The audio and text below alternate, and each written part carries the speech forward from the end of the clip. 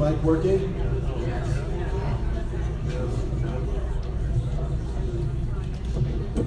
Junior, let's have a mic test here. Is this working for everybody? Yeah.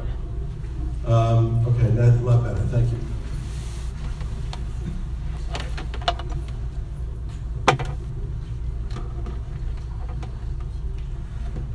So welcome everybody. It's wonderful to see you. And it's the annual opportunity for a Torah study in memory of my brother Hillel. It's also an opportunity for us to connect over Talmud Torah, over Torah study. And the reason we do this, the reason my parents schlepped all the way from Israel to be here for this, is because this is Amram's city in Old Shalom. He grew up here, and he was produced here, so to speak.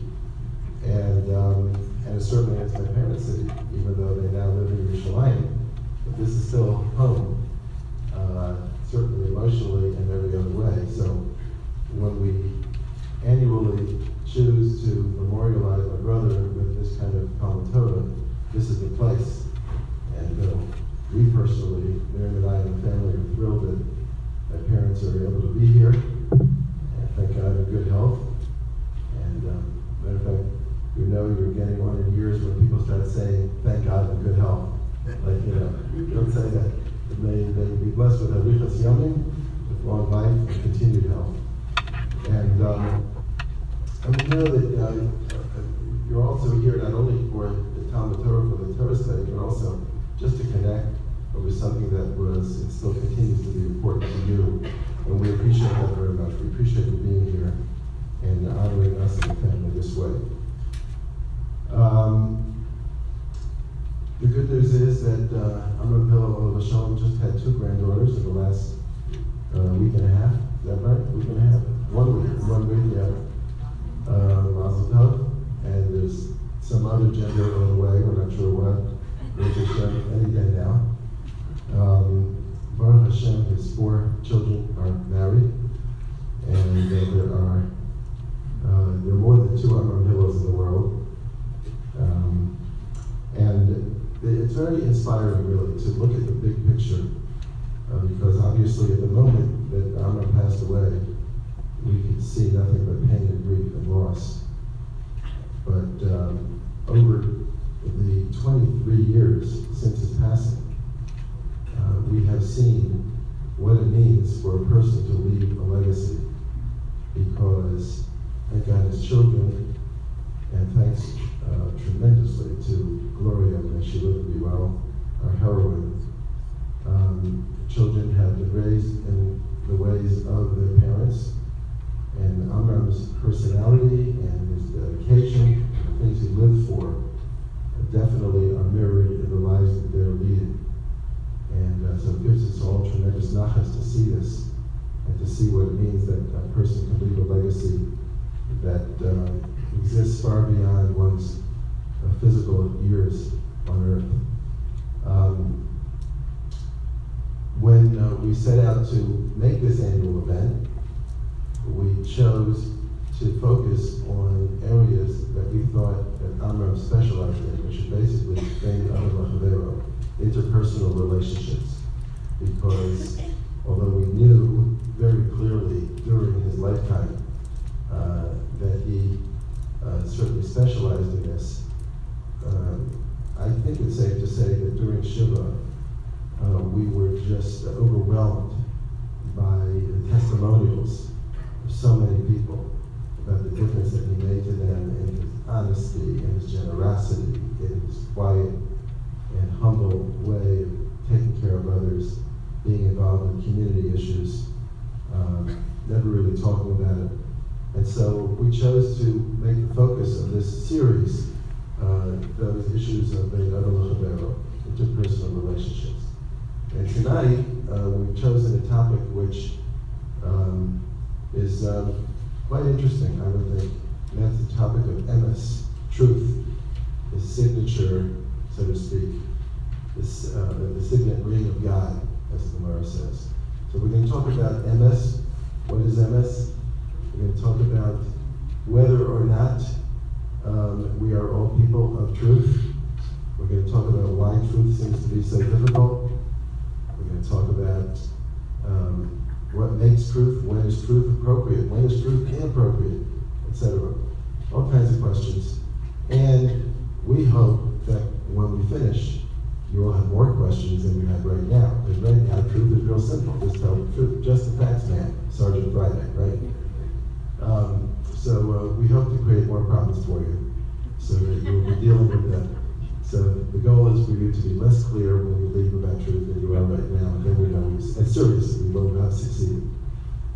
There's 2 parts to tonight. The first part is the presentation that my father and I will make, and we'll have a short break, and then we're going to convene in what we think are less formal settings over there for a Q&A on any topic in the world. Because my father, well, I would say, I speak for myself, I think I have an answer on any topic you bring up, whether it's Jewish or not. And I will answer it whether I know what I'm talking about or not. My father has more discretion than I do. We used to think it was a function of years. I'm getting on in years and I still have no discretion. So if you have a hot topic, ask me, and then we'll see what happens. Anyway, it's really my privilege, my pleasure, my honor to present to you my father Shlita for his presentation.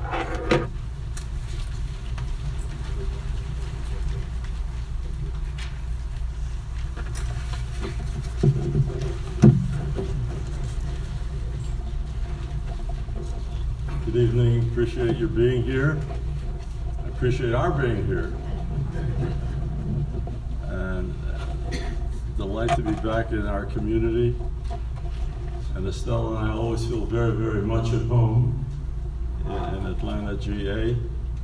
And seeing the new faces and the not so new faces. I won't make the mistake that I made as young rabbi at the first sisterhood meeting way back when. I was just 25 years old, and they were welcoming new members, and I said, I want to welcome the new faces and the old faces. And my wife tugged me, you don't say old faces to a group of ladies. So.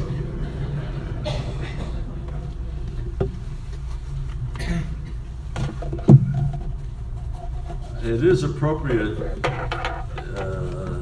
almost serendipity, and we didn't have it in mind per se, that a subject tonight should be emes, which means truth, because whatever our son, Zichrono Livrocha Amram was, he was really a man of truth. And there was a story that Estelle and I were talking about tonight, earlier, that illustrates his penchant for truth. You want to fix this, Junior? Okay. Is this better? You have to ask them if it's better. Yes. Is that better now? Yes. Okay. Thank you. That is, he was a lawyer in the Washington, D.C. area. And he had one client who was a very, very successful businessman, a veteran businessman. But he was involved in a lawsuit, and he was very, very nervous, this client was, about the court proceeding that was going to go on that morning. And he confided in his lawyer, my son Amram, that he was very scared of being in court and ask questions. And Amram said to him, you have nothing to worry about. Just tell the truth. And the client relaxed, he felt good, he told the truth, and the case went well. That was typical of him. We won't go into, it's not a eulogy for Amram, he doesn't need it anymore, but it's thought that the title emes tonight, truth, is very appropriate. That word emes, which is on the board, and I'll explain in a minute why it's up there, is mentioned over 200 times in the Tanakh, in the Bible. Over 200 times. It's one of the key words in the Torah, and it's one of the key words in Jewish life. The key verse in the Torah is in Sedra Mishpatim, in the 23rd chapter of Shemos, which says, Midvar sheker tirchok. Distance yourself from a sheker. Sheker is in the second line there, which means a falsehood. Distance yourself from falsehood. Keep away from falsehood. Stay close to truth. The Talmud says, and it's on your sheet on the second side, where it says Gemara Shabbos. You'll take a look at it. We'll read it together. The second paragraph from the end on the page 2. Why are the letters of the word sheker adjacent to one another in the alphabet, while the letters of emet are distant from one another? What does that mean? In the aleph base, well, I better stay over here. I better stay here. The mic moves with me. This? The big mic moves also.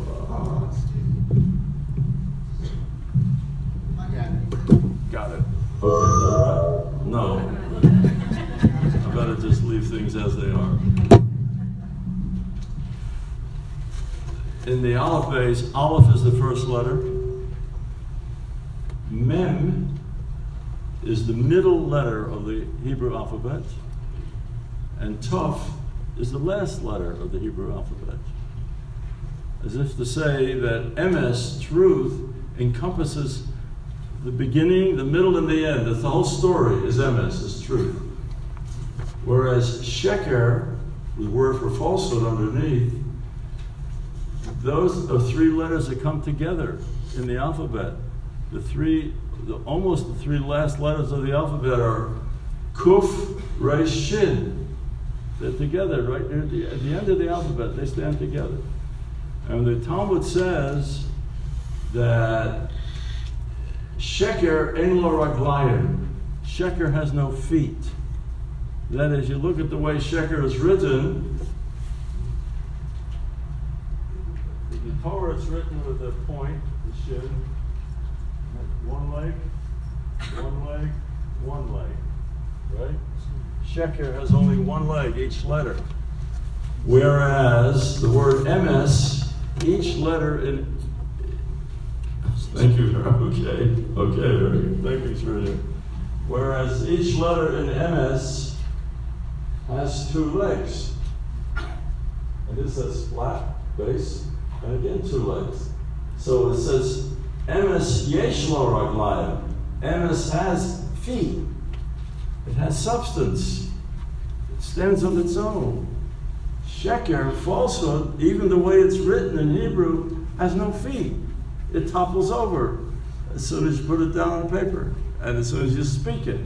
Because ultimately Sheker collapses, and ultimately truth triumphs. So that's what the Gemara means here. Let's look at the text of the Gemara, which I've already explained to you. Gemara Shabbos 104a. Why are the letters of the word Sheker adjacent to one another in the alphabet, while the letters of Emet are distant? That's because while falsehood is easily found, truth is found only with great difficulty. The Gemara is giving another view of why the letters are that way. Why the letters comprising the word Sheker all stand on one foot, and the letters that comprise the word Emet stand on bases that are wide like bricks? Because truth stands eternal, and falsehood does not stand eternal. Okay. So that's why, emes is so crucial that the tradition says it's chosomo shel HaKadosh Baruch Hu. It's the seal of God Himself. That's how God, so to speak, would sign His name. The word emes is God's seal.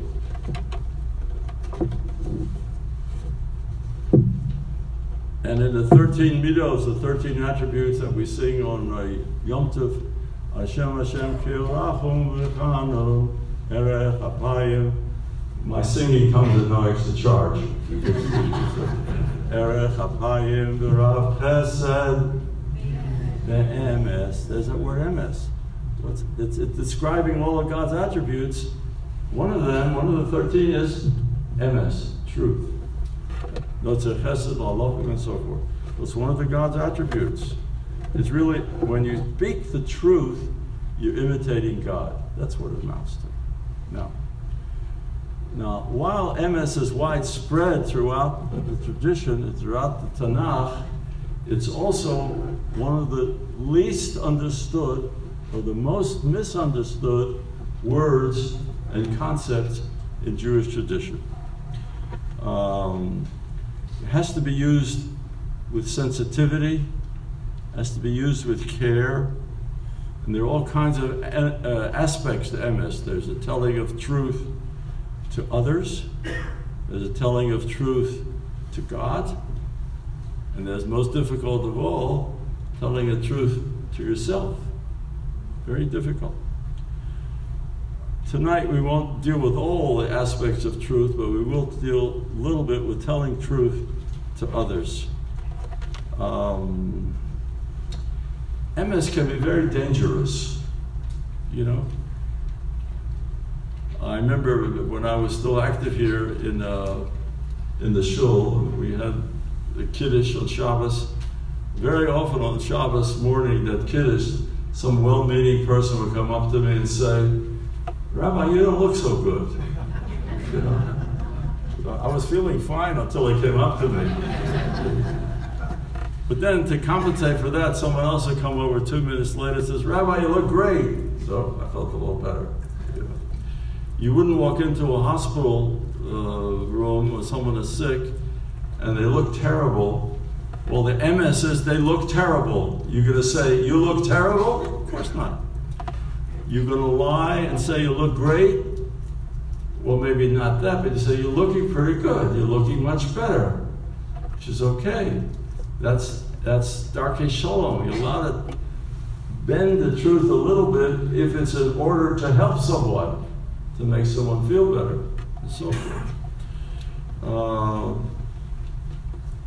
That's why, by the way, in those 200 instances where emes is mentioned in the Tanakh, very often it is coupled with the word chesed.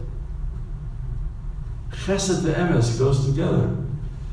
You have to use emes with chesed, means kindness and consideration and so forth. Rav chesed ve'emes, we say it every Yom Tov. Chesed and emes are frequently coupled together throughout the Tanakh because you have to do it with chesed. Someone said that emes, truth is like a fire. It can keep you warm or it can burn you to death. It depends how you use it.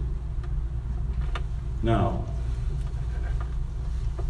there's a famous Gemara, a famous section of Talmud, which is on the very first item on your source sheet, which I'd like to look at you together.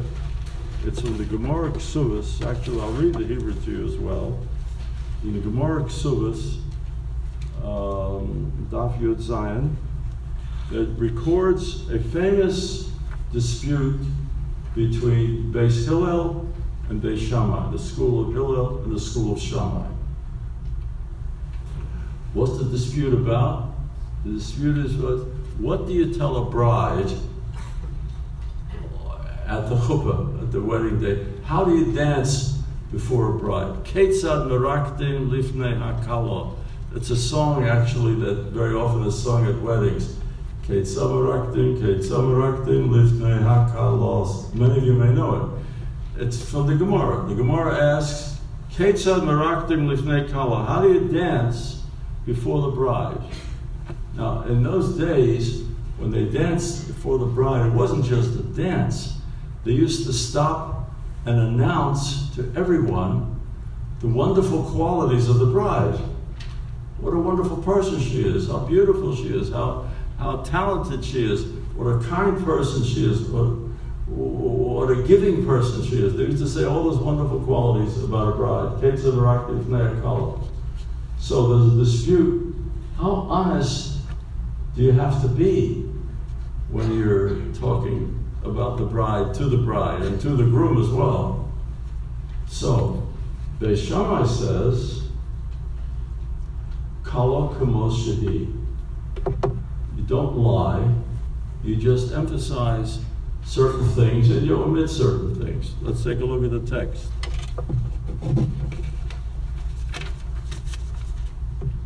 Husband dance before the bride.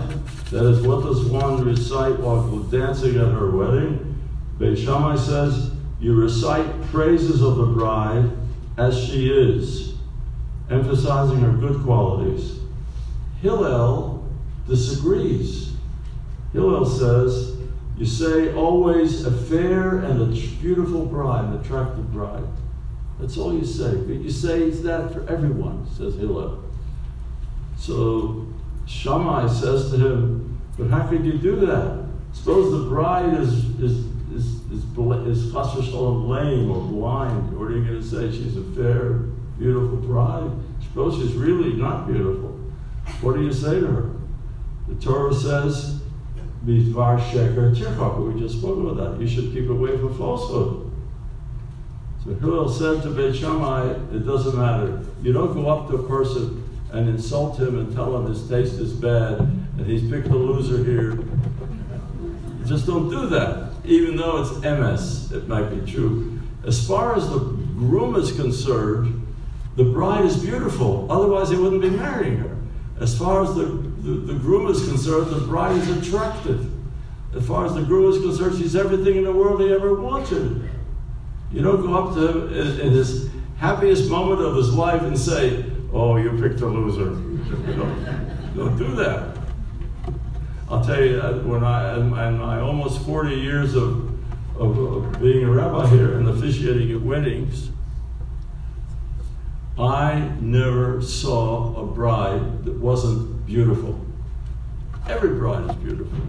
Something happens that even to the most unbeautiful girl, she's a bride, she becomes beautiful. And I always felt the bride is beautiful. And I always had a lump in my throat when the bride would come down the aisle. And sometimes even a tear in my eye because of the great,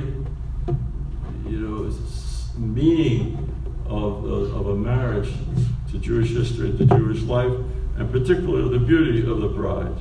So, the halacha is like Hillel.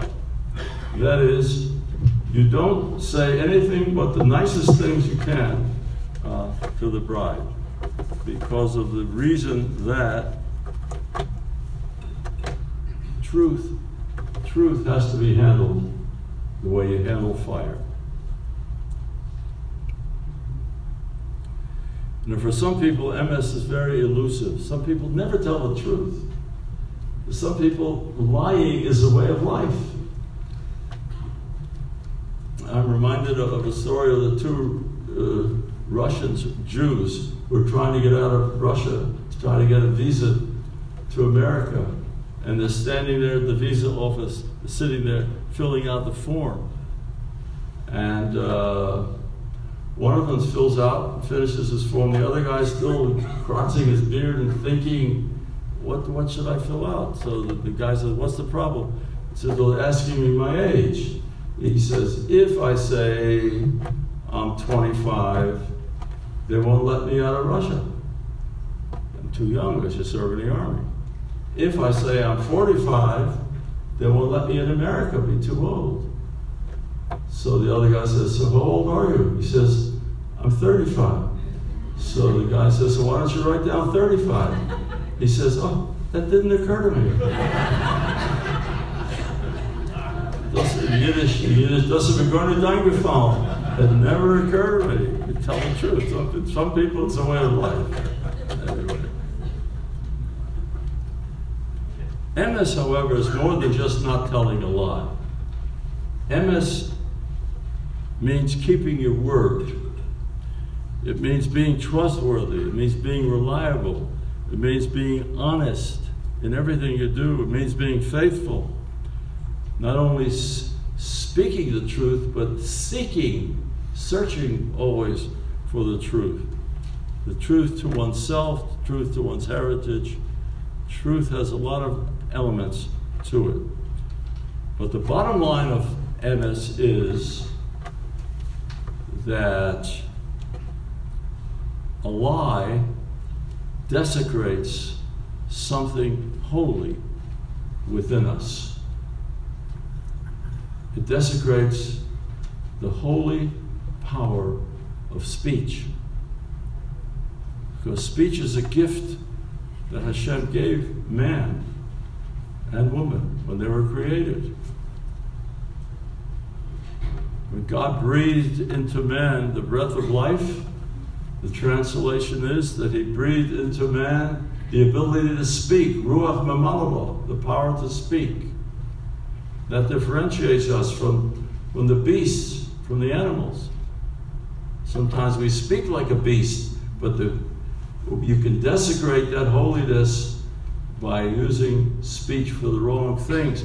You can hurt with speech, as you know, you can wound with speech, you insult with speech, you make people sick with speech, you can kill people with speech, you can destroy them with slander by speech. Or you can lift them up by speech, you can inspire them by speech, you can make them better people by speech. All the power of speech that HaKadosh Baruch Hu gave us. So speech is a fiery thing. Too close, it can be burned. Too far away, it can be chilled. It has to be just right, exactly right. We live today, would you say we live in a time of MS or a time of Sheker? It's unanimous, we live in the time of Sheker. Very little emes around. And the internet is filled with sheker. The newspapers are filled with sheker. Every newspaper has its own agenda. There used to be a time when a newspaper would give you an objective story. Today, every news item is an editorial. Every television program is an editorial. Every news program is an editorial. There's no such thing as emes, as truth today. That's why it's incumbent upon those of us who know the meaning of emes, and after tonight you all will know the meaning of emes, to use emes in a productive way. Not just interpersonal, but in our values, in our aspirations, in our ambitions, to seek emes within ourselves, and to be true to oneself, because the Torah itself is called Torah's emes, the Torah of truth. God himself, Chosamo Shel HaKadosh Baruch Hu, the seal of God, as we said earlier, is emes. And when we say at the end of the Shema, 3 times a day, Hashem Elokechem emes, God, your God, is truth.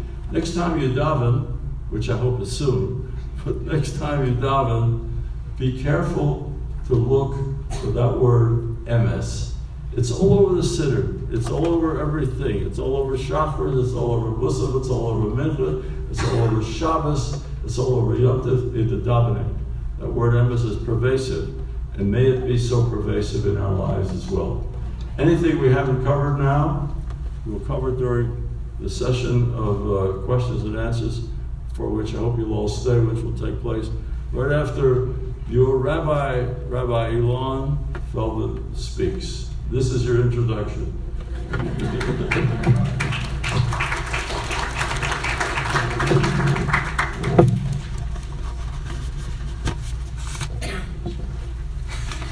Okay. Actually, your entire life has been my introductions.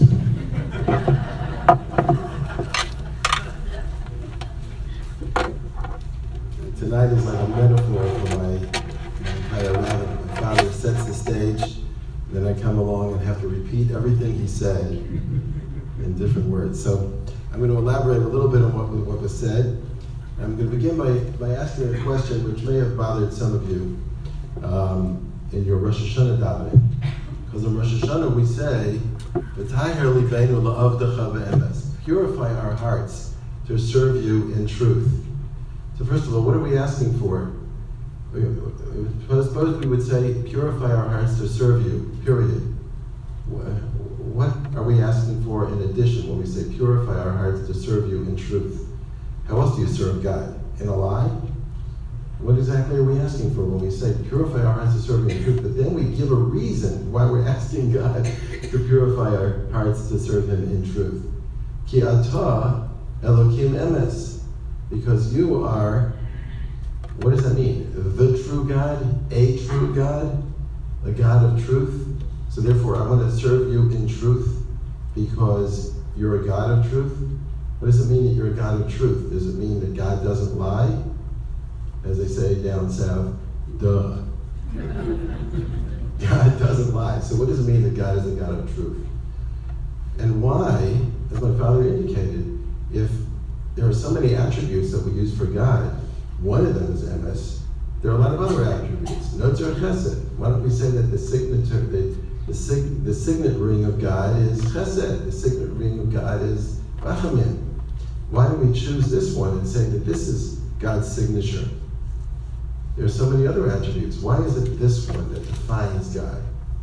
So these are all important points. And then, of course, questions my father alluded to. What makes a man of truth or a woman of truth, a person of truth? What does that mean? And why is truth so elusive? You know, like I mentioned before, Sergeant Friday said, just the facts, man, just the facts. Why does he have to say that? Because if he doesn't say that, he's going to get something beyond the facts.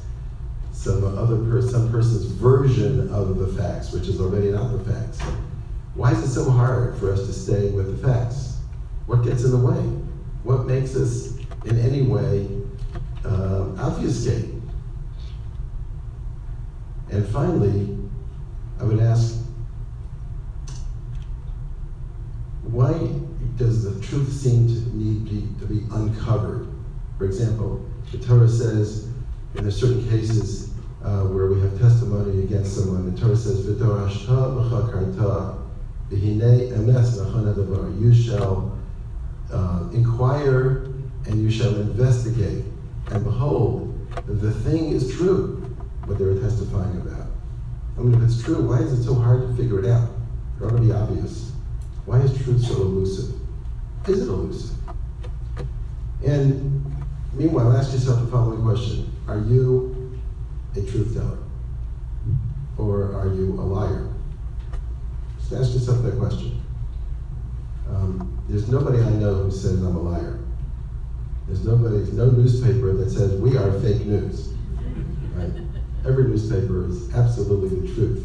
Right? There's one radio station here in town that says, if you want absolutely the truth, listen to this station. Everybody thinks they're telling the truth, and yet we can tell in other cases that people are stretching it or obfuscating or misrepresenting. Are we perhaps also guilty of that? So let's look at this.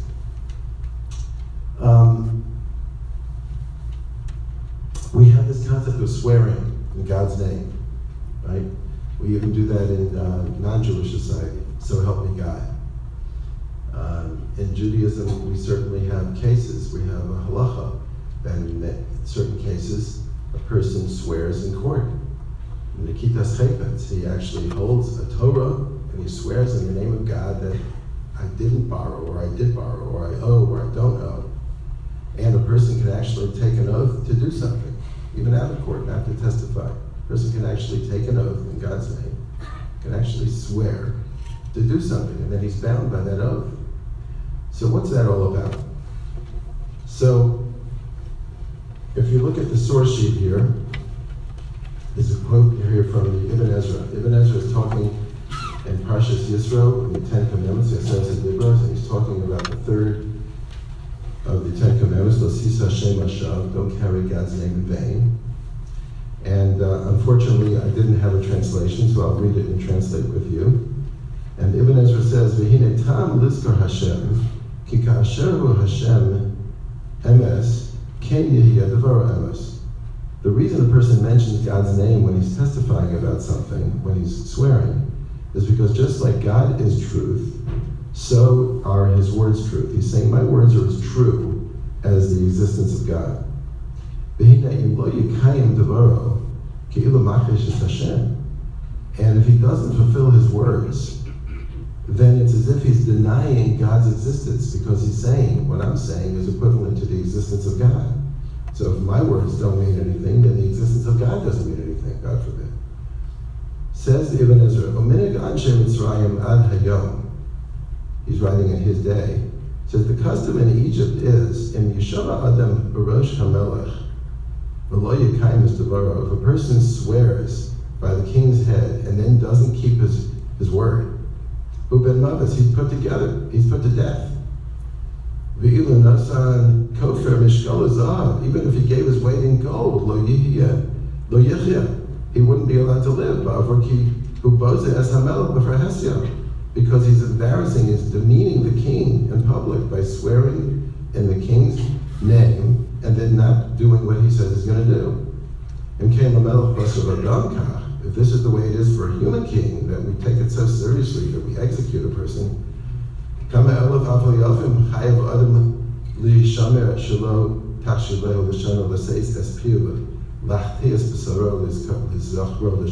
so certainly, how much more time, thousands of times more, a person has to be careful not to allow his tongue to allow his mouth to mislead his flesh to mention God's name in vain. So Ibn Ezra is saying, not only when you're swearing falsely, but if you're swearing needlessly, using God's name is the ultimate existence, and you're saying, I swear that today is Tuesday night.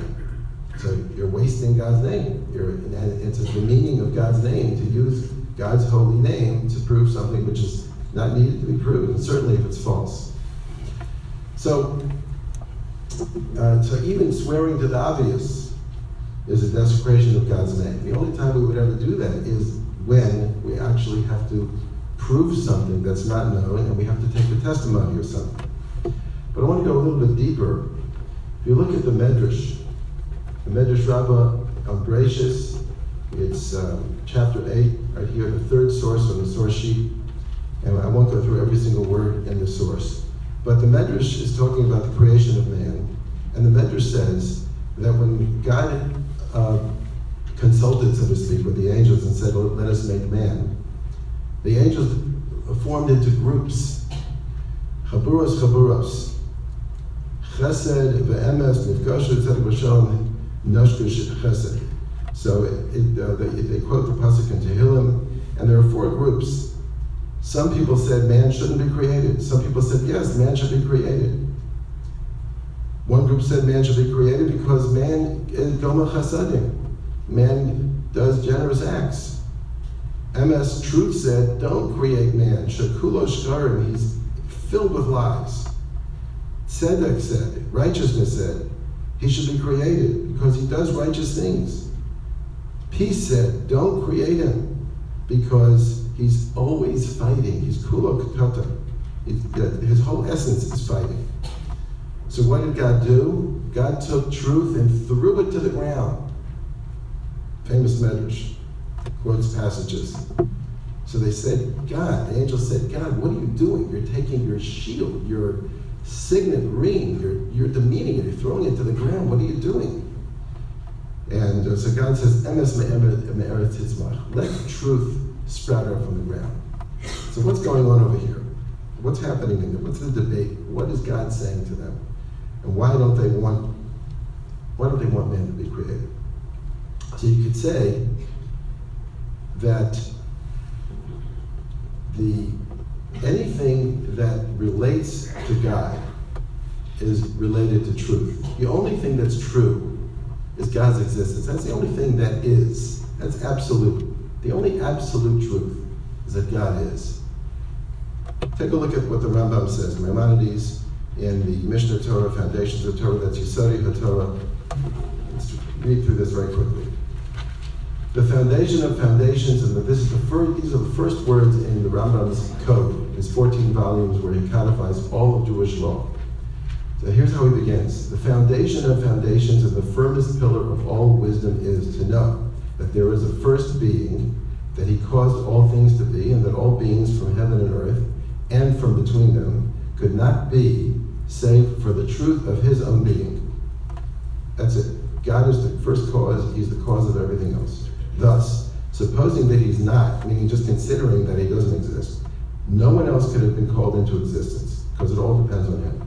Conversely, supposing all other beings save he alone non-existent, even if everything else doesn't exist, his being alone remains, for he does not cease to be because of their non-existence, as all beings are dependent upon him, but he, blessed be he, is not dependent upon them, nor upon any single one of them.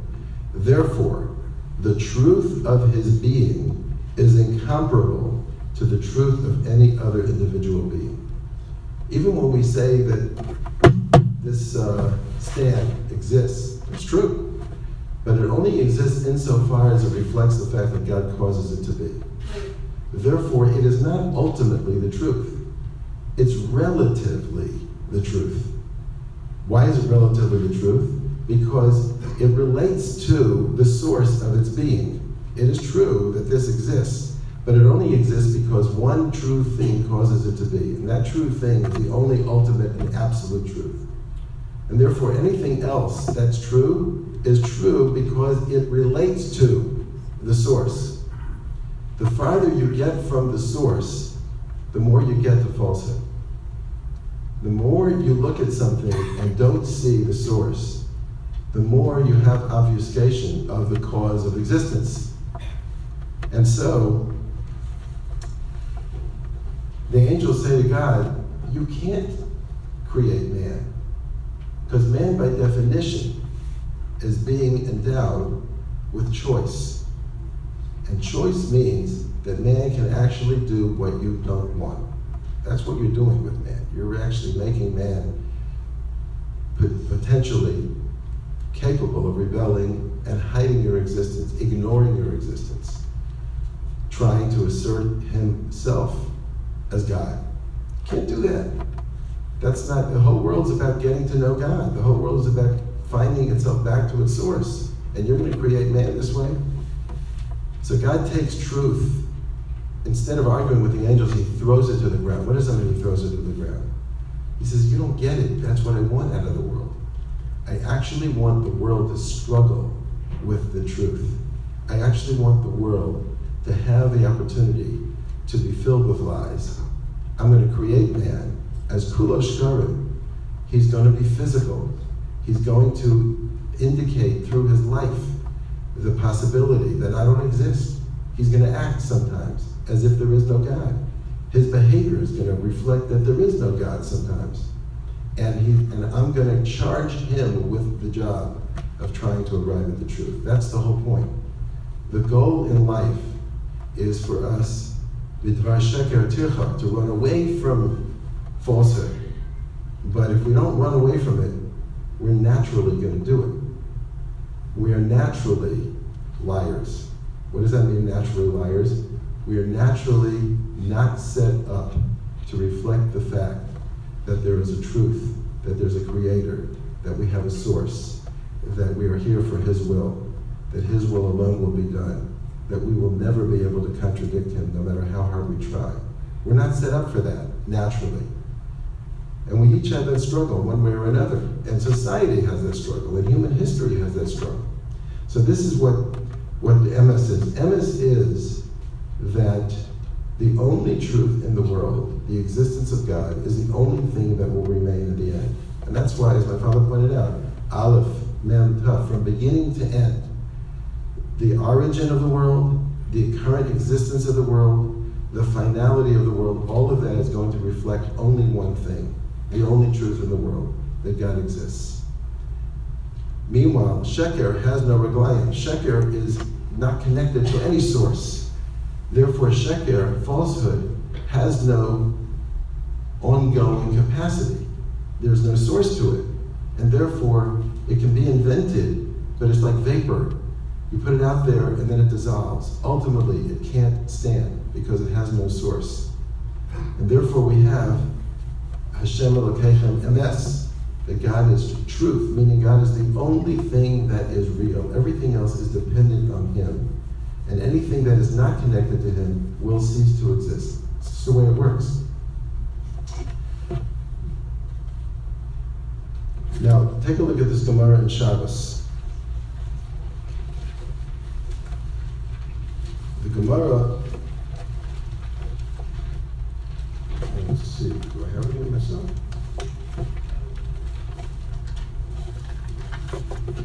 Yeah. On the first page, 88b. You're familiar with this, perhaps, where when Moshe comes up to get the Torah, same thing. The angels say, what are you giving it to Yulud Isha? What are you giving it to somebody born of a woman, a physical human being? By the way, what the Talmud doesn't mean is that if it would be born of a man, it'd be better. The Talmud means born of a human being. Happens to be that women are the ones who are producing children, not men. So, and you have to make that clear nowadays because we are totally, totally filled with sheker about creation.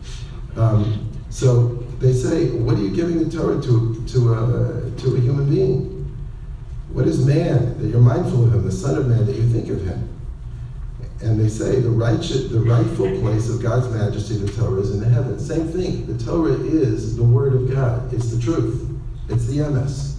And the angels say it doesn't belong down there because the world down there has all kinds of layers that can block access to the truth. It can get distorted. By the way, a person who wants to know the truth, when he or she studies Torah, guess what this person is aware of? It is very possible that I am reading the wrong interpretation of the Torah. One who wants truth is afraid of falsehood. One who is confident that he or she has the truth, that person is deeply steeped in lying and falsehood. The only way to get to truth is to run from falsehood. How do you know that you're interested in the truth? If you're afraid of sheker. If you're not afraid of sheker, likely you'll be fooling yourself, as my father said. So it's the Baalei Musar, people who developed their character, who worked hard, were aware that there are many, many aspects of humanity that are not consistent with the truth, meaning that the truth is a major challenge to comfort. The truth is a major challenge to ego. The truth is a major challenge to prestige. The truth is a major challenge to power. And therefore, a person always wants to know, when am I being governed by those things? Because when I'm governed by that, I'm not going to be acknowledging the source of my existence, which is God Himself.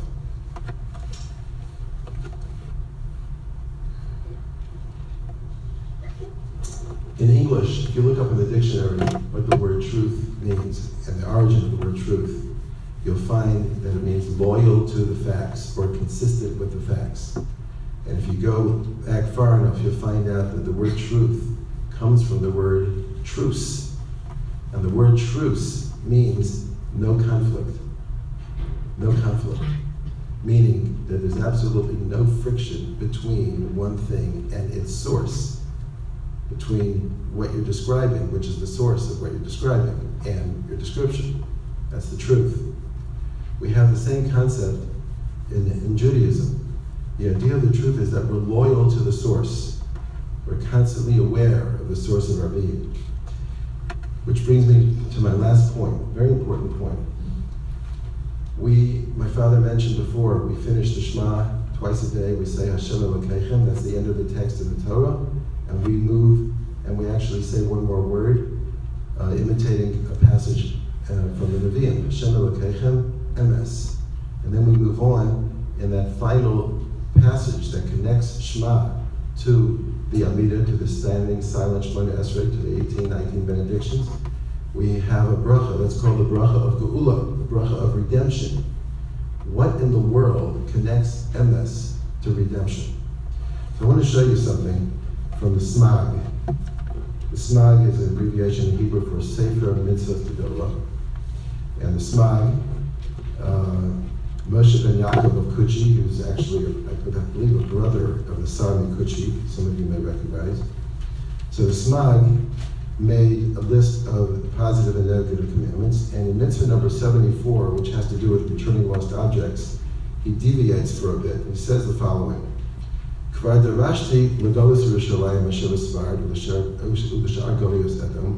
have already sermonized to the exiles of Jerusalem here in Sfarad and to the rest of to the diaspora. Now,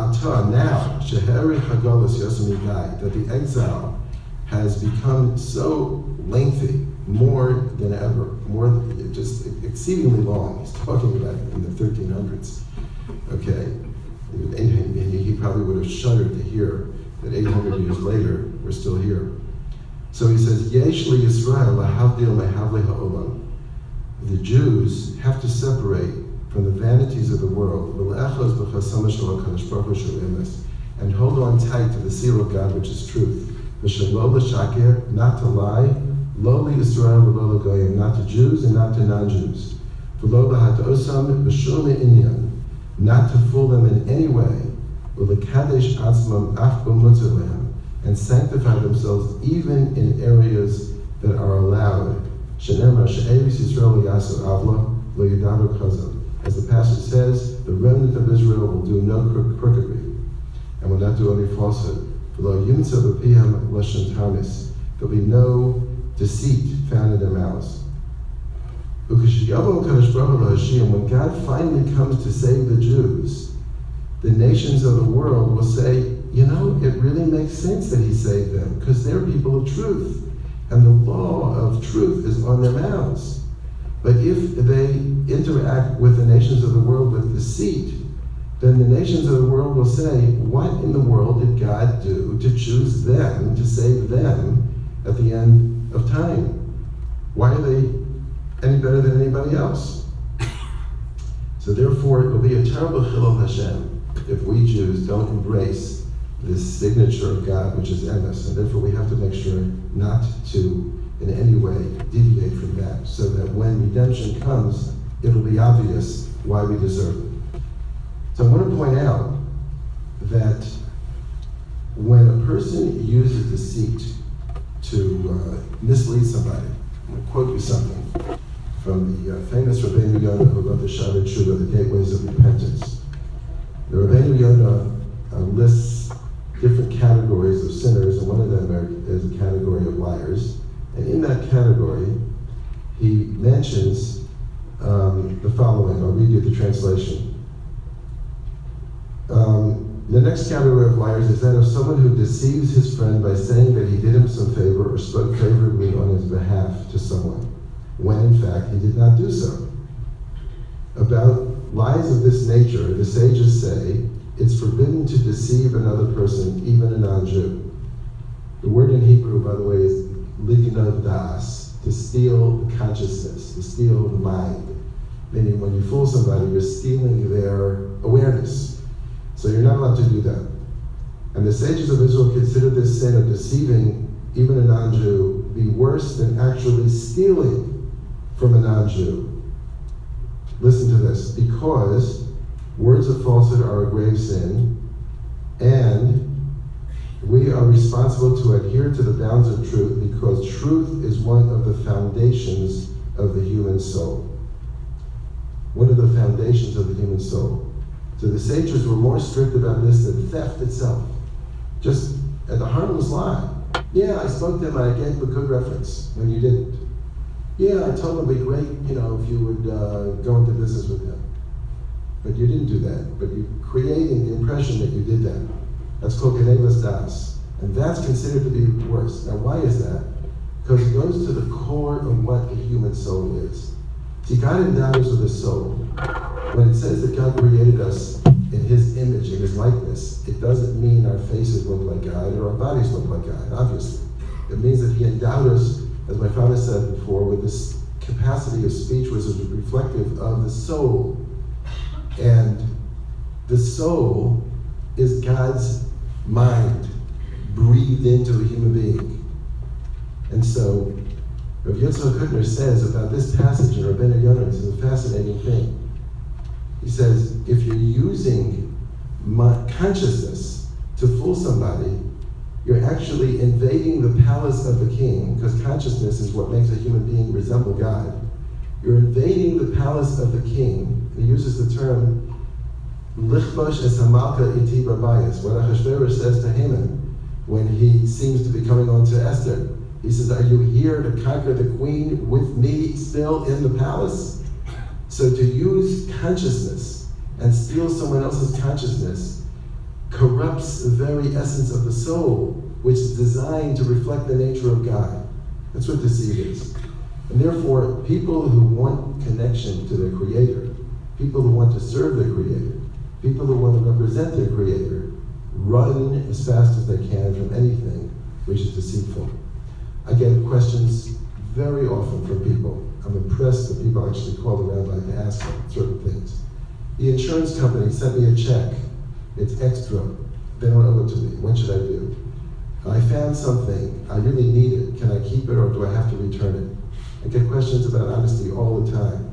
I've got a computer software. It says cannot be copied. Everybody I know copies it. Can I copy it?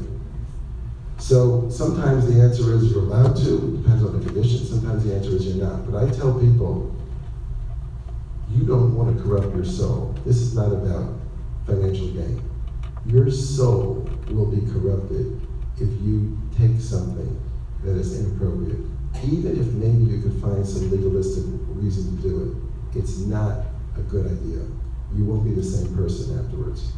So this is really what Emes is all about. The only truth in the world that's absolute is the existence of God. And anything that connects to Him or leads to Him is truthful. Anything that leads away from Him, including our own egos, our own physical needs, our own desires for popularity, for being accepted by others, all of that leads away from Him. That's sheker. So we have to think long and hard about how often we don't say the truth because we will not win someone else's approval, or because we want to fit in, or we don't live lives of connection to God because something else has supplanted that. MS is much more than just being honest, much more than just being honest in business. It's being honest about who we are as representatives of God above. So thank you for your attention. We're going to take a 6-minute break. I'm lying because I know that it won't work in 6 minutes. But we're going to take a 6-minute break, and we ask you to gather after you take some refreshments, and we will have what has always been a very stimulating question and answer period, starting in just a few minutes. So it's wonderful take a word like tonight and read it backwards to the